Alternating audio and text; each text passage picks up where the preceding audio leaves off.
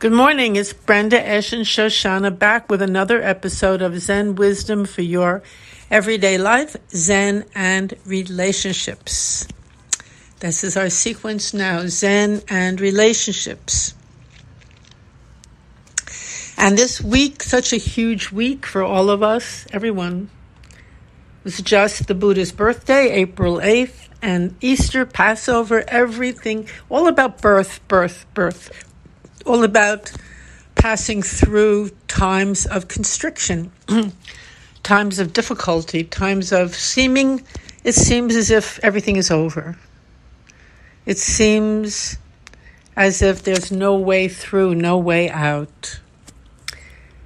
I think both in the Easter and Passover stories, we're looking at a very similar situation, death. Many people also in the Passover story they did not leave Egypt. They did not leave their place of confinement and constriction and pass through cross the Red Sea. They didn't believe it would open. They stayed where they were. And they died in the desert. And in the Easter story, we have the experience of also great pain, constriction, and passing away. Death into the tomb. So there's a moment in all of our, not maybe more than a moment, certainly, our experiences, a time of hopelessness. Death, it's over, it's finished. No more hope left. There's no life. Life is over. There's that sense. Of course, life can never be over. And life is relationships. Life is new every moment. It arises. It's brand new. It's fresh. If you want to use the word hopeful, well, if something is brand new and it keeps coming, surprises, it's here. It's alive. And we think, well, who knows how long I'll be alive, or who knows how long this relationship will last, or who knows. We don't have to know. We don't have to know details. We may not know them, but we do know that life is alive and does not end, cannot end. New sprouts always coming on the trees. It looks like it's over. It looks like we don't have any more relationships, like we're parted, we're alone. Looks like. That is the story, actually, of part of the story, anyway, of this huge holiday season, which touches all of us in different ways. The sense of, maybe I'll never have that relationship. I want that closeness, that love, that intimacy, that togetherness, whatever it is, however it might appear to you. But this holiday season, this huge holiday season, is telling us, of course you will. It's here now anyway. We don't know what it is. We think we're never going to get through the Red Sea. We're never going to leave Egypt. We're never going to leave a place of confinement, constriction, slavery. And in the Easter story, such pain and torment, and then the sense that death has happened. And of course, before the Buddha was born on April 8th, no one knew he was coming. That's also so beautiful. The birth of wisdom, of clarity. All different ways to know who we are, to experience the truth of our own lives. And of our own being, which can never die, which can never end. So what has this got to do with relationships? Well, when we know ourselves differently, and when we know what life itself is differently, we're not going to cling to one person in such a life and death grip. We're not going to cling to one relationship as if this is the place where I'm going to get everything I need, and if I don't, I'll be miserable. We see that life is constantly producing new life and new events and new hope. And every relationship that's brought to us is a great blossom on the tree. Beautiful. And we experience it for as long as it's given, and then it may change very much. And that's all just another new experience, rather than thinking, oh my goodness, I've been betrayed, I've been deserted, whatever we think. That's how we're trained to think, that this is going to last forever in the same exact way as it's always been. But no. A relationship is alive too. It has its own life. It has its own death. Not that there is death, but let's say that it has its own pausing, cessation.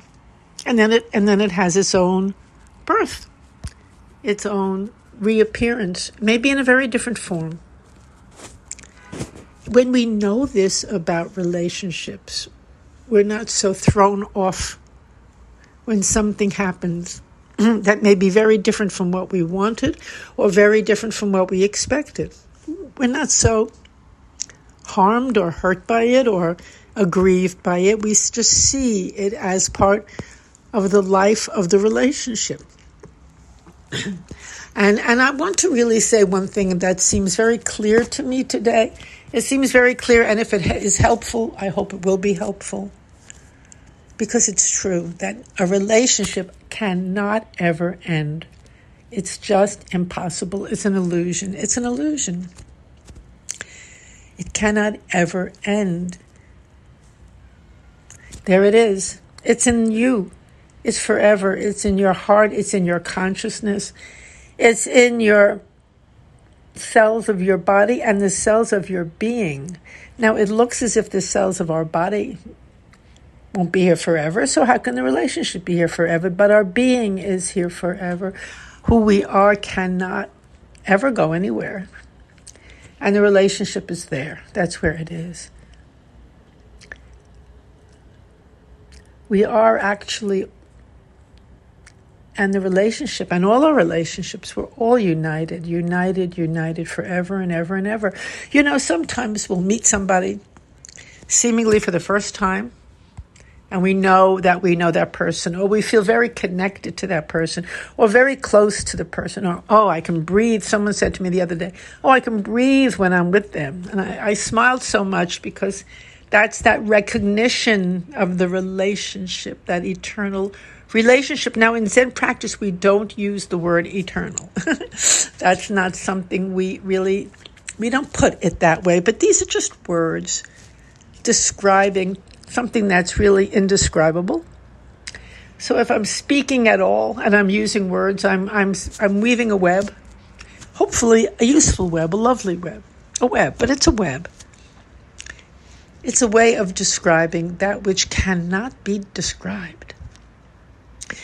Zen practice cannot be described, it cannot be confined, and neither can you or your relationships.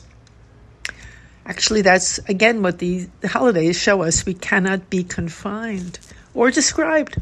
I'm alive, I'm dead, I'm risen, I'm not risen, I'm born, I'm not.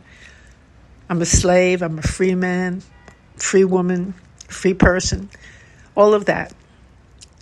It looks one way one moment, and then it looks another way the next. So I think I would say today that our fundamental relationship is with the truth, with the Dharma.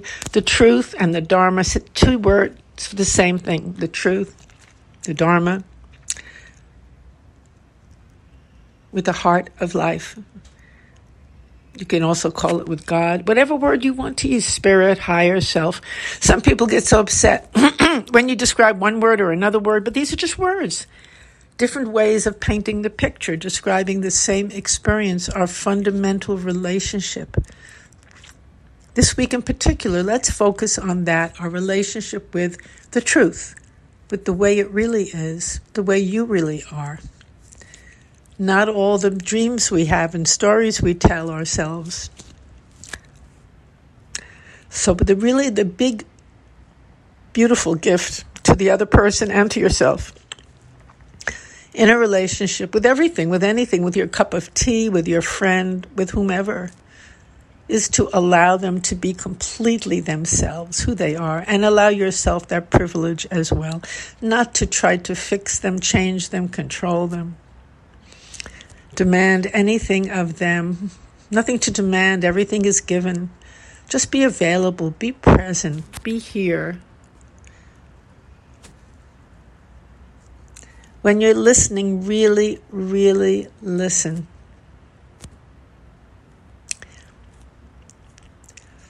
A beautiful Zen koan is, who speaks and who listens? Seems like there is the other. It seems that way. Again, that's the world of seeming. I like to think of it that way, the world of seeming. We hear so much these days about the other, and the more we talk about it, the more we're creating separation. We're creating separation. We dwell on it, we imagine it, we declare it, we're creating it. But in Zen practice is the practice of oneness, being one, joining together, no separation, no loneliness, just one. That's also the practice of Judaism, the practice of Christianity, the practice of Islam, all the practices, true practice, the oneness, the love, the blessing for all of us. And that means all our relationships as well. The one. So you know what? The biggest treasure in a relationship is not to make the person, whomever they are, into the other. Don't do that. That's hurtful to them. It's hurtful to you. Just be open to meeting them as they are. You know, there's a beautiful quote from Rumi which says, meeting the friend, or to meet the friend, is the only purpose in life. Wow. Now, I love that so much. To meet the friend is the only purpose in life. And of course, who is the friend? The friend is one who you do not make into the other. They're the friend. You're not afraid of them. You're not trying to use them, manipulate them. You're not playing games with them. They're your friend. Wow.